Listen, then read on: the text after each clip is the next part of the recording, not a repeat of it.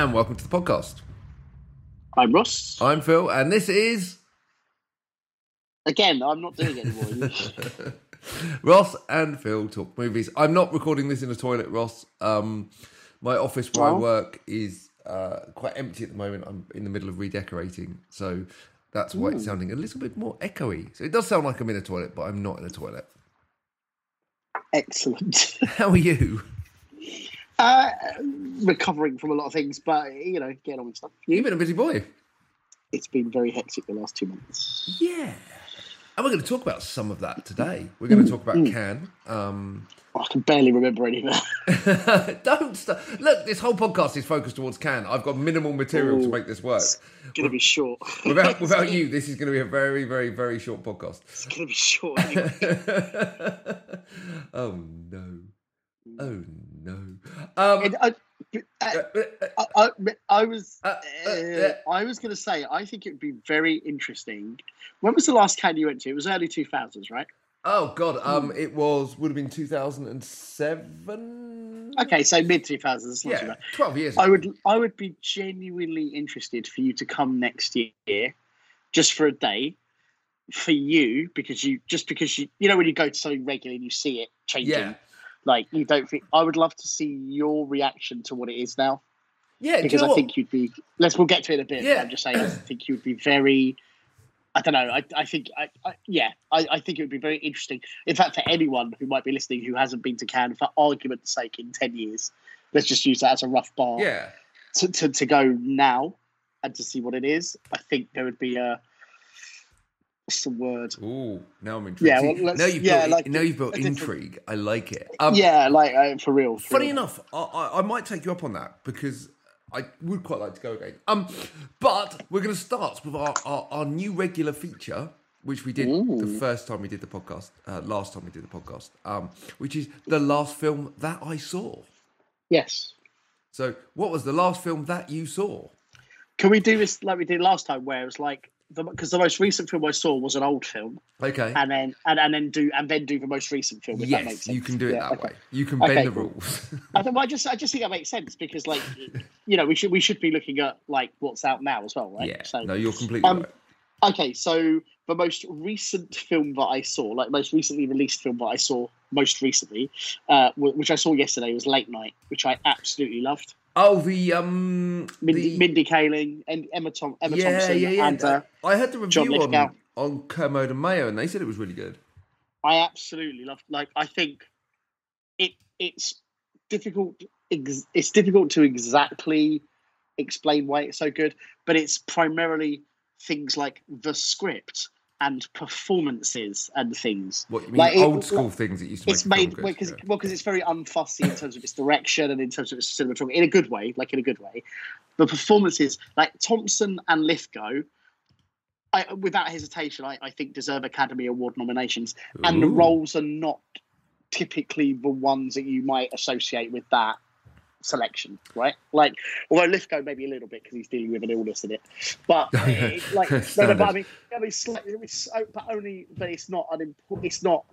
it's not a major part of what his performance involves. Yeah. If that makes sense. So like, but they are, and of all the two people together, Thompson and Lithgow, I mean, they're both brilliant normally, like even in things that aren't good, but there's something very, very, very special about their performances, like really brilliant. And Mindy Kaling, by the way, is great, but she is sort of doing the Mindy Project style shtick. But I love that. Like, if anyone's seen the Mindy Project, you'll love this. And a lot of the performers you'll have seen in like a lot of TV shows like Veep and all sorts of things. It's very like high quality, but primarily TV performers. I really loved it. I saw it with a friend of mine who's quite picky as well, and he really enjoyed it too. And I was like, yeah, it's hard to explain exactly why. It's just quality. I will add Late Night to my... I really recommend it. Like, I really, really recommend it. Oh, what? And it has small hints of things like 30 Rock in it because it's about the making of a show. Yeah. Stuff like that. But it's... And by the way, it's not, because the trailer I saw indicated that it was like just like a laugh, like a laugh-a-thon or whatever. And it is funny. There's lots of funny bits, but it's not just that. It is, in the best sense of the phrase, a comedy drama. Like, and it works really, really well. Okay, wow. Yeah. High praise indeed. So Yeah. I almost did an Insta-Take podcast for it and then realised I just couldn't be fucking bothered. I saw X-Men Dark Phoenix. Oh dear. Oh dear. Oh dear. Oh dear. So can I just quickly, before you talk about, I don't know if I spoke to you about this. I went to one of those exclusive fan events, like previewing Dark Phoenix. Oh, no, you didn't. So you've seen it? A couple of weeks ago. No. It wasn't the whole. In fact, we didn't even know that. Our friend Phil McMullen got tickets. And it was. By the way, it was a really enjoyable event. Like, I love Picture House, obviously. Probably far better than the film. Well, so here's the thing: you had Chris Hewitt from Empire doing very, very good, presenting. Yeah, Chris is good, really good presenter. Yeah. And then you had you had Simon Kinberg, who spoke with passion and very articulate. And then you had Fassbender there, you had McAvoy there, Ooh. You had Sophie Turner. There was who else? Oh God, I'm going to forget all the people who were there. That's bad. There was a whole bunch. There were people. There were people there. Sophie Turner. Jessica Chastain. Like what? It was amazing. Like line up to see them talking and enjoying it. I'm guessing she probably said more on stage than she did in the whole fucking film. Well, so here's the thing. They showed us 3 clips, and I and Phil were both, because I quickly go back in time. Apocalypse is terrible. I watched it again in the run-up to this. Terrible. Apocalypse is still genuinely a terrible film. Like embarrassing and confused, and it's a recruitment movie or something. Although Cody Smith-McPhee's Nightfall was fucking great. Yes. Like great. Like not in it enough, but great. But that's hard to. That doesn't make the film okay. Like it's terrible. So here's the thing: the 3 clips they showed us were really great. Like I was a little bit like, oh fuck, maybe this is going to be good.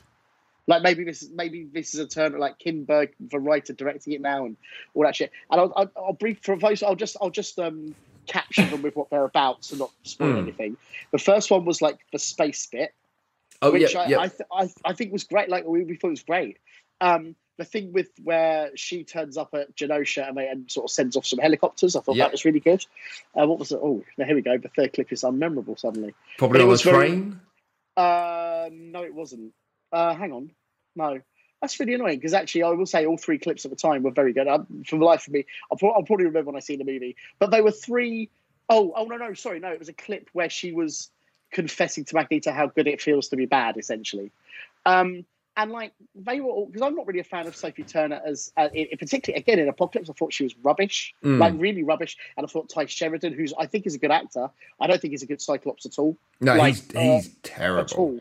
It's like a weird whiny brat Cyclops. Marsden, and I'm not just trying to because Marsden looks exactly like Cyclops looks in the books, and gave it heart and charm. When he gets removed in like the 3rd one. That was a really bad mistake in that was one of the bad mistakes in the 3rd movie. One of many. But without getting, I don't think it's too fair to compare them. But you can't help it a little bit. No. But I think Ty Sheridan's just a very strange choice, and sometimes I would applaud that. But in this situation, I don't think it would. Sorry to tangent. I'll just say no, I saw these 3 clips in this presentation, and I will say I was a bit shocked and thought, even though we know this film's been on the shelf for a couple of years, by the way, that's the thing. Like it was made quite a while. It wasn't made when they said it was made. That was for sure. Like New Mutants, that's been on the shelf for ages, right? It's finally coming out soon. Next year now. That was that's even because there's posters up in the Cineworld in 02. But yeah, I heard it had moved. But they pushed it to February.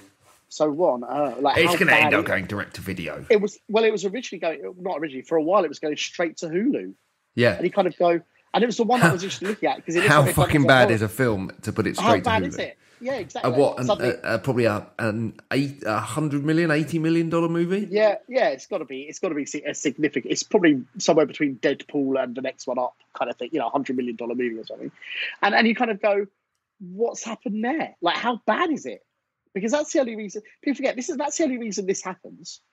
That's the only reason things get. Oh yeah, look, it's the only reason why films go straight to Netflix.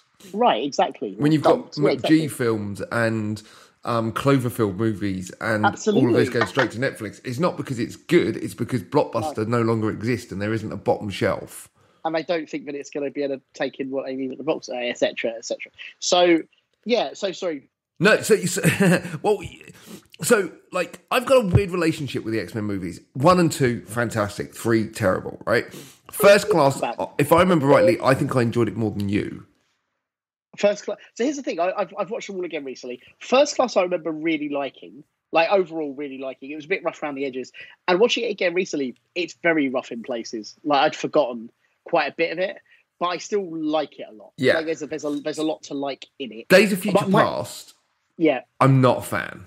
So here's the thing. I love the 70s Logan stuff. I think that's fucking great. I think it's really great. Like I want Hugh Jackman to play Dirty Harry.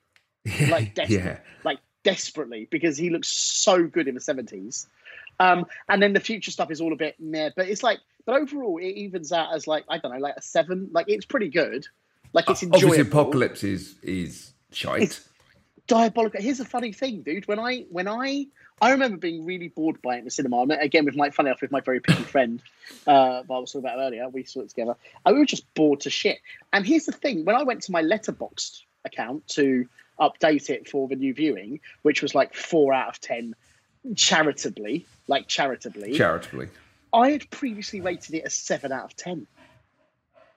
And I was like, but I remember it being really boring. Like, wow. Why did I give it 7? The only thing I can think of is what else did I watch around that time that made me... Yeah, sometimes it's by association, isn't it? Yeah. Anyway, sorry, this is your bit. Yeah, no, it's fine. I just wanted to set this the fact that I was very cynical about it. And then going to this event, I was like, this looks weirdly good, like surprisingly good. They probably showed you some of the better bits. Ultimately, the problem is nothing in it is earned, right? Nothing. So you've got this relationship between Jean Grey and Cyclops, which in the original X-Men films, at least by X3, it was earned, right? But they were already, and this is the other thing, in the first X-Men film, they were already together. Yeah. And in Apocalypse, that's the first time they meet, and there is zero chemistry. None. Like, and even worse, when he first meets her, he's all blindfolded and shit, and he's giving her shit, right? Like, he's giving her shit. And they bump into it. There's some weird stuff between them where he's giving her shit. When he gets his glasses and he can see, he falls for her. He falls for her by what she looks like. Yeah, totally. And you kind of go, is that a great... By the way, I'm not trying to be unrealistic here. We all attraction at first sight, right? But, like... He falls for her because she's like a movie It's a bit star, of a dick move, isn't it? That's terrible. So it's a really bad message. So it's nothing is earned. The Dark Phoenix story is arguably more interesting in X3 because at least they take the ball and run with it. They did. The problem with X3, I don't know if you remember, is that they did 2 storylines at the same time. Yeah. And also, Wolverine is without getting too geeky here. No, but Wolverine is an integral part of the Dark Phoenix. And again, so like, I don't know if you've seen the trailer, but they give something away in the trailer that they really could have not given away, right? Okay. Like something happens to a certain character, and you're just kind of like, well, okay. Oh, that's it. Sorry, I remember what the third clip was. Go on. It's a bit with the subway car, where he walks into the building and confronts her, and they reveal a character who's died. Yes. Brilliant, eh? In the clip, where I went, this is before we've seen the film, and they do it in the trailer too. Yeah, they do. So if you've seen the trailer, you know that someone dies, right? Yeah. And it's really upsetting. In fact, two characters. Because they say that one of them's missing, but one of them is definitely dead. Like, and you kind of go, what? Yeah. I think it's 2. I think it's 2. No, it's just 1. Oh, sorry. Oh, maybe I've misunderstood. So anyway, so that character is dead, right? Which they give away in the trailer. That a main character is dead. Yeah. So that character's arguably the most interesting character out of the film. Yeah. So that character's dead. Jean Grey is Jean Grey. Yeah. Quicksilver is literally benched a third of the way in the movie. Yeah. So their second most interesting character, totally benched. You do not see him till the last scene of the film. Right? Nothing is earned. Nothing is... I listened to a podcast this morning and they described it as feeling cheap. And they said that basically the X-Men films have completely ignored the fact that the Marvel Cinematic Universe exists and things have moved on. And it feels incredibly lo-fi. It feels incredibly 90s in that you have a villain, quote unquote, in Jessica Chastain, who literally turns up and goes, I am a villain. And then come with me, and Sophie Turner comes with her, and then all of a sudden they're not together, and then they're fighting, and you're just like, you don't know who these people are, and that may well come from the fact that they completely reshot the third act. Well, this is the thing, and also Chastain is not for it matters, but Chastain is playing a character who is literally created for the film. Yeah, literally. We were told that. To be fair. And literally, why? You don't even know who she is. You don't know their motivation. You don't know what they do. So it's not a terrible film, though. The sequence on the train towards the end of the film, which kind of is 3/4 of the finale, is brilliant. Right. All these X-Men fighting these completely, they could be the Shatari for all you care, for fucking pointless as they were. But them fighting together and using their powers and everything else is really cool. And then the film kind of ends and with a bunch of a little bit of CGI, and you just kind of go, oh, okay. Yeah. So not terrible, but yeah. Anyway, we've spent over half our podcast talking about one film, two films. Here's the thing. I might even see it today because it is. I gave it a 5 out of 10. Apocalypse would have been a 4 out of 10. First Class would have been an 8. I think I even gave it a 9 when I first saw it, but probably an 8 now.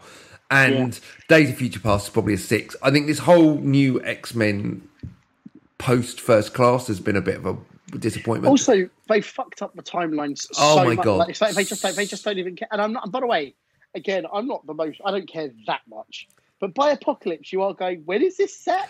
When is it set? I'm sitting here going, well, Wolverine's technically alive in this film, right? But not in the film. No, exactly. You've got characters that were in the last film in Apocalypse, which I don't know if they died or not, but they seem to have completely disappeared. They have no set. Like a lot of these people, they gathered in Apocalypse, all these new original versions of things, which was so fucking Storm weird. is in this movie. Yes, Storm. Yeah, but she was in the other one. Was for she? 10 minutes. Well, yeah. Okay, so it's just so badly done. Storm's actually not bad, but she, again, when good actress. She looks right. Yeah, she looks great. And when you can use the phrase "she's no Halle Berry," right? Yeah, that's when you know you're kind of fucked. Yeah. No, I agree. She's no Halle Berry, and you're just Magneto's got basically two random mutants. On Geosa. There's I don't know if they showed he's just got a couple of two random. Yeah. They showed them. Who are they? Were they in in any other films? I don't think so. What's the fucking point of them? I don't think so. No, I don't think so. And they're just literally, hi, unnamed mutant cannon fodder, and hi, unnamed mutant cannon fodder. Yeah.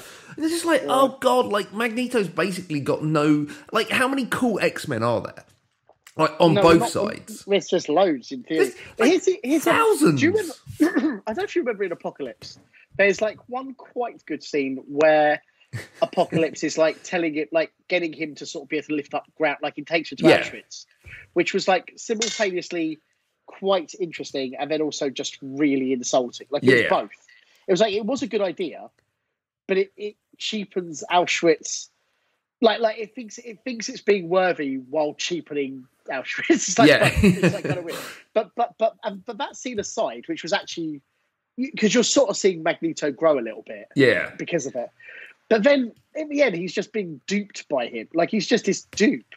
He's this. He's gone from being in this incarnation, because Fassbender's done a great job. Let's be honest. Fassbender is fantastic. Yeah, but he's gone from being this. I mean, First Class. But one of the best things about it is it's Magneto is sort of James Bond, going on a revenge mission. He's a man on a mission. In a black polo net. He's just totally badass. They've taken him from. It's a bit like Morpheus in the Matrix films. In the first film, he's this kind of prophet who guides a hero. In the second movie, he's just one of a bunch of people. And then in the third movie, he reads the map while Jada Pinkett Smith is driving. I mean, that is literally what they do to him. And he just go, he's reduced. In the third movie, he just turn left here. It is that. It literally is that. No, that you're thinking Lawrence Fishburne. You're thinking because he makes I said Lawrence Oh, Fishburne. did you? Sorry, I thought you said Keanu Reeves. Sorry, my brain went. No. Yeah, but no, you're completely right. Yeah, you're literally the downgrade of Lawrence Fishburne through the Matrix films.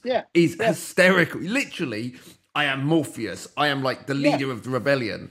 Hi, I'm your co-pilot. Can I get you a coffee? I mean, literally, he's just. And actually, I'm not even sure they trust him with a coffee.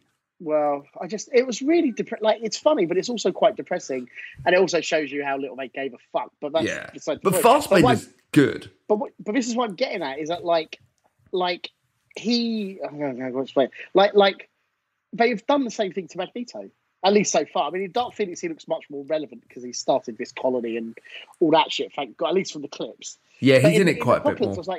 In Apocalypse, I was just like, he's stupid. He's being manipulated by this guy, like, who thinks he's a god, and he's gone along with it. Like, what the fuck? Also, and I kind of get that comic book films are like, you know, characters quite change quite a bit, but of course that's fine. Like Magneto's killed thousands of people by this point, right? Like Raven has killed thousands of people by this point. When did she? I don't get the point where she was like, "Yeah, I'm now back as an X-Men full time." It's like, hold on, I know. I don't like literally. This Fox have fucked this up so bad. Like the timeline makes no sense. Like, we wrote X3 out of existence. Well, no, technically you've written X-Men 2 out of existence and X-Men. Yeah, there's a lot of things that they're... And by the way, I've never really cared. Like, you could do just a different story. Like, just reboot it or whatever. That's fine. But... Well, comic books aren't the best for doing... Comic books aren't the best for their own... They can change what they want. And by the way, that's fine. You can do it. But don't do it and try and hang on to... The continuity. Yeah, right. Because it doesn't work. It just doesn't work. And it's even worse when these films start to reference things that happen in the films that in their timeline haven't happened yet. And you kind of go, hold on, but that hasn't... Now you're just trying to be smart. Yeah, but you're not being smart. at least Marvel get the rights back now. Yeah, that's exciting. So look, Marvel have yet to fuck up a property. They've rescued Hulk. They've rescued Spider-Man. You know, whatever they do with X-Men in 5-10 years' time, and I hope it's 5 to 10 years' time, by the way. Yeah. This can't be in 2 years. I need a break. Yeah. I think we all do. Just for continuity purposes. Just reset it. No one's going to care. No one's obviously, give a shit. One massive caveat on all of this, with the whole timeline thing, is Logan is still great. Yeah, of course. So, look, we have about 8.5 minutes left of this podcast, give or take. Talk to me about Cannes, which actually fits in quite nicely because we saw the second Matrix film at Cannes. That's true. I made Kevin move. It was hilarious. I was so angry about Tutting. I was shouting. You were literally. I was sat next to you, and I was crying with laughter. I do not apologise. It was I was crying awful. with laughter. There was a moment in the Matrix Reloaded where I think I looked at you and I was just kind of like, I think it was the Burley fight. It's like, are they for real with this shit? Yeah, are they for real? And everyone's like, yeah, this is the best thing I've ever seen, man. And I was like, dude, it looks like a fucking PlayStation game. Yeah, and also at least everybody finally understood how shit it was. The bit when he removes the bullet from her, like Jesus, and everyone laughed. Except Kev. And it's so important. Like, it's so important. Except Kev. In theory, it should be important, but it's shit. Except Kev. And people were laughing so hard. It was a shit show. But talk to me about Cannes. What's changed? Yeah. Right. Well, because my memory of Cannes is like we went there. We tried to sell a film or two. It was the Marquee. I was going to do the Marché and Market at the same time. The Marché. The Marché was a fantastically sleazy place full of films that you would like, that I wanted to watch. Yeah. And there was some quality stuff in there, but you know, there was the peddlers there was the purveyors of shite like Troma, and I say that affectionately. I love their films. Even York Entertainment, Barbara, everyone that they were all selling the same type of film. And it was gloriously cheesy. And you get some film critics there and, not mentioning anyone, but a certain very well-known podcast critic telling you, don't you know who I am? I remember that story quite well. Mark Kermode. And let's face it, I like him a lot now, but at the time. At the time, that was just like, you fucking prick. And like I think it was one of our colleagues, Jason, was it, that had a piss next to Tarantino in the toilets, and us getting kind of waylaid by Don the Dragon Wilson in possibly one of my finest moments of my entire existence, where he told us how he would have dealt with things with certain terrorists on a plane, and it was like a story for another day, but possibly one of the greatest moments of my life. This isn't Passenger 57, Don, but also he was amazing. But I loved every second of it. And then when we handed him over to Andy, Andy Wenham, who's Andy Pryor, who's a massive fan. And like, Andy, look, this is Don. And like, I think we came back about half an hour later, and Don was telling him the same 9/11 thing that he told us. Brilliant. Best day ever. I'll underline that. Like, I know him well and I love him. I love Don the Dragon. And obviously, and the other great memory was when we got completely lost and we ended up like photo bombing the Star Wars photo call with everyone getting out the cars. Was that Attack of the Clones? I think it was Revenge of the Sith. I might be Revenge of the Sith. Yeah, because we were in between the photographers and everyone getting out the car, and we were like, why is everyone shouting at us? And we realised that we're blocking their view of Samuel L. Jackson and Natalie Portman. Really, and it was like just hysterical. And then running into random people in hotels like Roland Emmerich and Salma Hayek. And so that's my memory of Cannes. So that shit doesn't happen anymore. None of that. I haven't seen a famous person in Cannes in years. Like, really? I mean, they're there on the red carpet. They're there in the red carpet. Because they used to be like literally walking around. You used to literally bump into Van Damme or Dolph Lundgren. And not just like the B-stars. Even, I was going to say Ethan Hawke. I once bumped into Ethan Hawke and briefly said hello. Like, it's like, that just doesn't happen anymore. I genuinely I literally ran into Eva Longoria as we were coming out of a nightclub. Yeah. It's like, it doesn't just, like, obviously they're there and they promote and they do the red carpet and I'm sure they make their appearances or whatever, pies. So, okay, listen, I don't even know where to begin.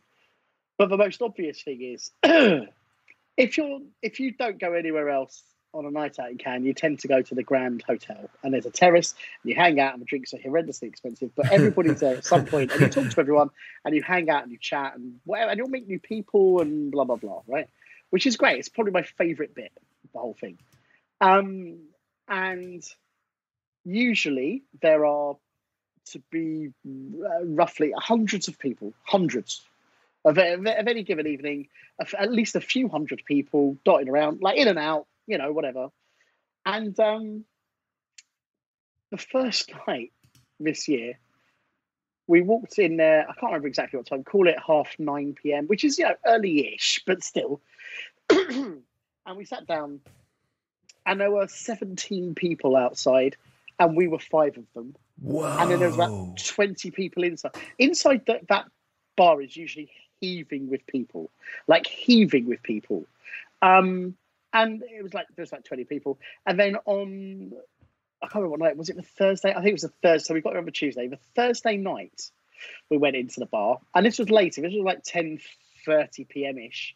And if you're, for anyone who knows, if you put your back to the bar at the Grand and you look out, to your left there's a set of seats, well, there's seats everywhere, but there's a set of seats on the left-hand corner, which is usually absolutely rammed. In 20 years, I have sat in those chairs twice, and it's because each time there were people I already knew sitting there. Right. Like, that's the only time it's happened. This year, I and several people sat down and it was completely empty. We just sat down and just chatted. And the whole way through, I was like, I'm not supposed to be able to do this. This isn't possible normally. Yeah. So one of my director friends, had a bunch of friends, but John Langridge and I directed 13 Graves. Everyone go and see 13 Graves UK premiere on 24th of June. Plug. Please look on Facebook for 13 Graves and come to the premiere. It's going to be great. 13 Graves. Is Glenn in that? People. Glenn is in that. Yeah. Salvage, Tony Cook, Jacob Anderson, Kevin Leslie, James Morgan. I'm going to list everyone. Terry Dwyer, for anyone who knows, Michael McKell. Yeah. It's a really cool horror film. It's really cool, like a crime horror film. And I'm not just saying that because we're selling it. I am partly saying that because we're selling it. You are partly saying it because you're selling it, yeah. But it's really, really enjoyable. Anyway, but the point is, he turned up about, I can't remember exactly, I'd been there for about 40 minutes, talking with people, and Sean Cronin was there. That was really nice to catch up, and all these people. But it was still dead, right? And he said, I was like, I'm sort of ready to go back to the flat because we all stayed together. And And then we thought, okay, I'll tell you what, let's walk the boardwalk. There's this bit between the bar and the exit of the hotel where it's like some grounds, like a nice green. And there's like a boardwalk that kind of takes you from the Croisette up to the hotel. Croissant. And normally, the Croisette. When you walk up and down that thing, you eventually see someone you see, like sitting down, whatever, and you talk for a bit and blah, blah, blah.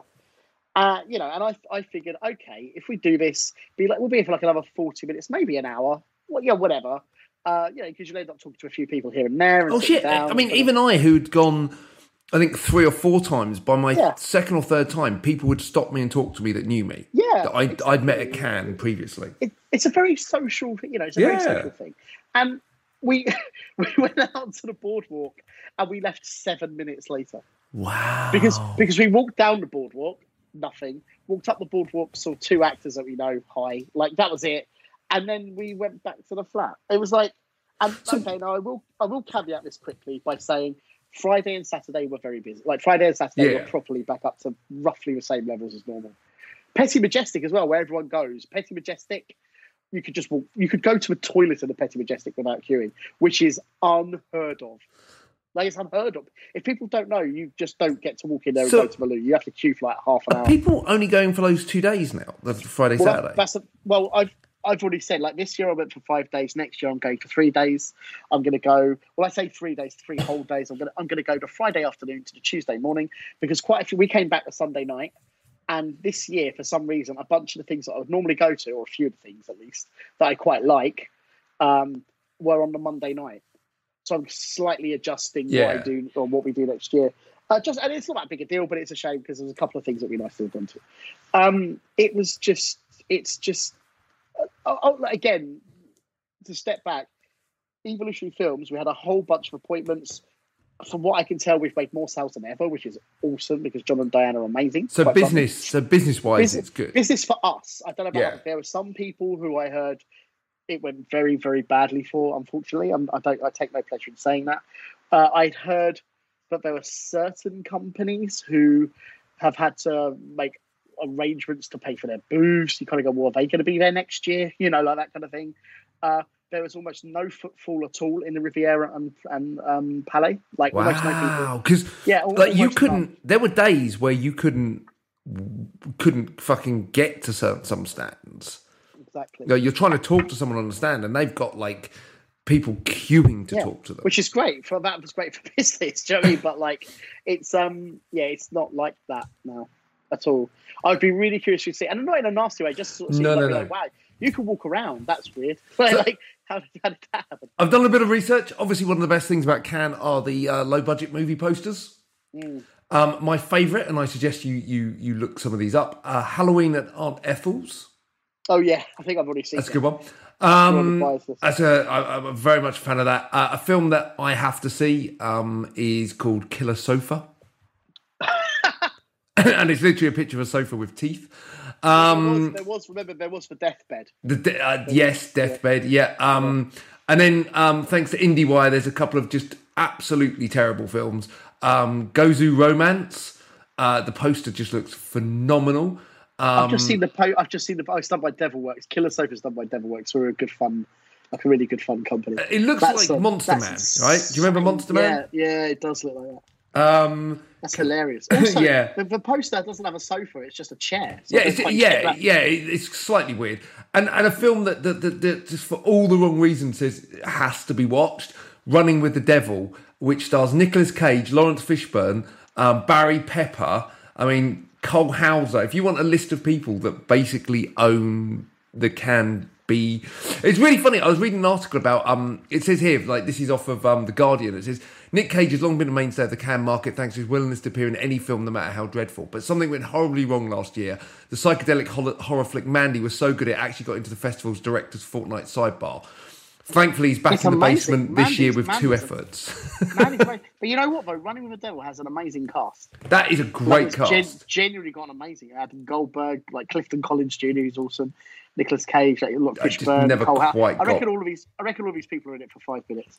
Oh, but, literally. I've never got Barry Pepper. I mean, what is the point of him? Horror film. Actually, though, to be fair to Barry Pepper, I agree. Like, he's always been a bit to me, but he was in that great one of the sequels to Ripley. You know, the Talented Mr. Ripley. Oh yes. He was in like Ripley Underground, which I really liked, like hugely liked that film. Ross, the other one to look at, Wanted Hot Roommate. If you want to look at possibly the cheapest produced poster ever.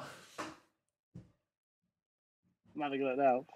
Wanted Hot Roommate. Yeah. I mean, film, obviously, because otherwise you're going to go into a real... I've seen it, yeah. It's a woman's arse. Yeah, it's a woman's arse with two badly photoshopped blokes looking at it. I haven't even got that version. You've just got the version, just a woman's arse. And it literally says 10 part on it. Yeah. I mean, and I guess the only other one... just because it again, if you want a poster that just makes you not want to see a film, Dairy Farm Philosopher. Dairy Farm Philosopher. Yeah, with the poster that says one of the 3 movies you must see before you die. We haven't filmed the other 2 yet. Is that what it says? Yeah, that's amazing. Awesome. I mean, and that was the fun of Cannes, which sounds like it just isn't there anymore. No, there's very... I can't even find it on IMDb, that. Dairy Farm Philosopher. It's not on IMDb at all. Yeah, look, I really enjoyed being there, seeing people that I care about, like you know, catching up and stuff. I didn't get to see a film, although I did get a ticket to see The Dead Don't Die, guttedly. I did not get to the screen. Yeah, I know, on the opening night. I was gutted, so I really want to see it. Yeah, like... So that was good. Oh, the other good indicator of what's going on was, do you remember the Screen International Market Guide? Yeah, essential. So for people who don't know, or people who do even, the Screen International is this great trade magazine, and the dailies are great. You know, keep you updated. And Evo has a very good relationship with them. To be honest, you guys get fucking superb publicity. Yeah, we do, and they're lovely people. Ross, you've got to stop sucking that guy's cock, though. It can't last forever. Tastes so good, but sorry, Scott. I'm just giving away all your secrets. Shout out to Scott Ben Fold at Screen. Sorry, Scott. But the market guide, which is, as most people know, a fairly thick tome. It used to be what we would take away and then use to canvas, basically. Yeah, you'd circle the films you wanted to watch, and you'd circle the companies you'd try to meet with, and all that stuff. But there's no thickness to it at all. Like I don't know. It was like a regular, just a magazine sort of thing. Wow. And I still haven't opened it. It's like quite weird. I've got it. I take that's my thing. I take back from Cannes kind of thing. And I still haven't opened it. And I'm like, what's happening? Like, it's very strange. So look, we got to wind up, but just quickly, Troma's still there? I didn't see him. Wow. York still about? I don't think there's been a parade in ages. No, I haven't seen York in ages. Yeah. Look. No. I don't want to say it out loud, but no loss. Oh, did I say it out loud? I'm trying to think who else would have been I'm assuming a New Image too big to be there now. Remember, New Image and Millennium have got a great big stand there. They still do have that big because they always used to have big presence. Millennium is still absolutely there, doing very well from what I can tell. Good, because they were like them, Troma, and a couple of others were.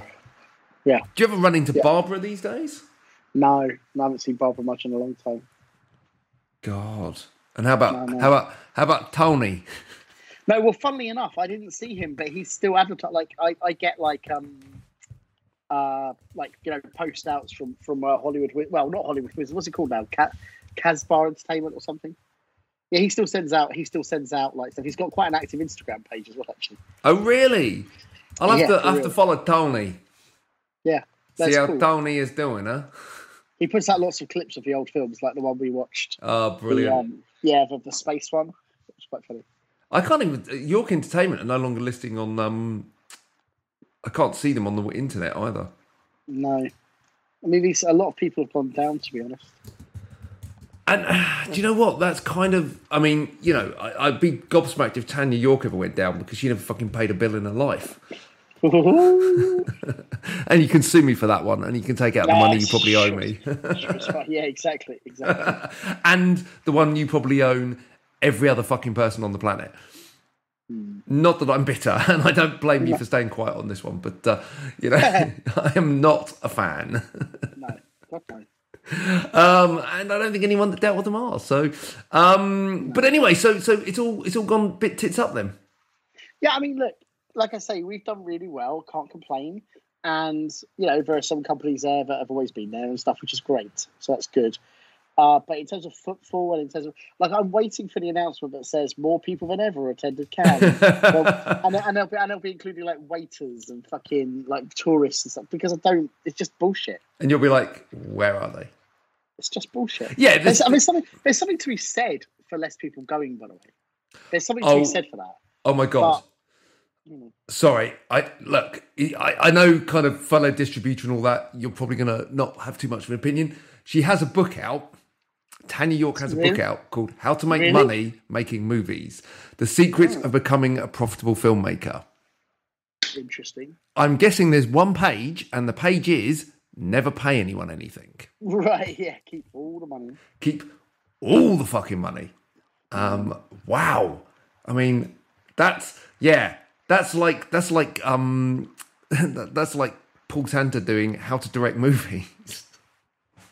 Why are you bringing that one up again? Well, it's the only person I could think of. Anyway, we've kind of got a little bit inside baseball. So, Ross, where can the wonderful people find out more about you? I'm buying this fucking book, by the way. Yeah, you should. I think it could be interesting. I'm at Ross Boyask on all the things, and also please follow at Evo Films UK for all of the evolutionary film stuff on all the things. I would also at Vengeance Film UK because there's going to be lots of news and announcements fairly soon about a certain sequel. So that would be cool. What sequel? What is it like? Avengers 3? We're calling it the imaginatively titled Vengeance 2. Wow! I mean, did you A/B test that one? No. No. And you can find. Go. Sorry. No, that's all right. And you can find out more about us at www.philsquickreview.co.uk. All the W's. Ross and Phil Talk Movies on Instagram. Phil Quick Review on Twitter. And I think that's probably it. Have you got anything else? Anything you want to say? Anything? Anyone? And on that note, love ya.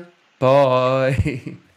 Bye. How to make money making movies. Bye.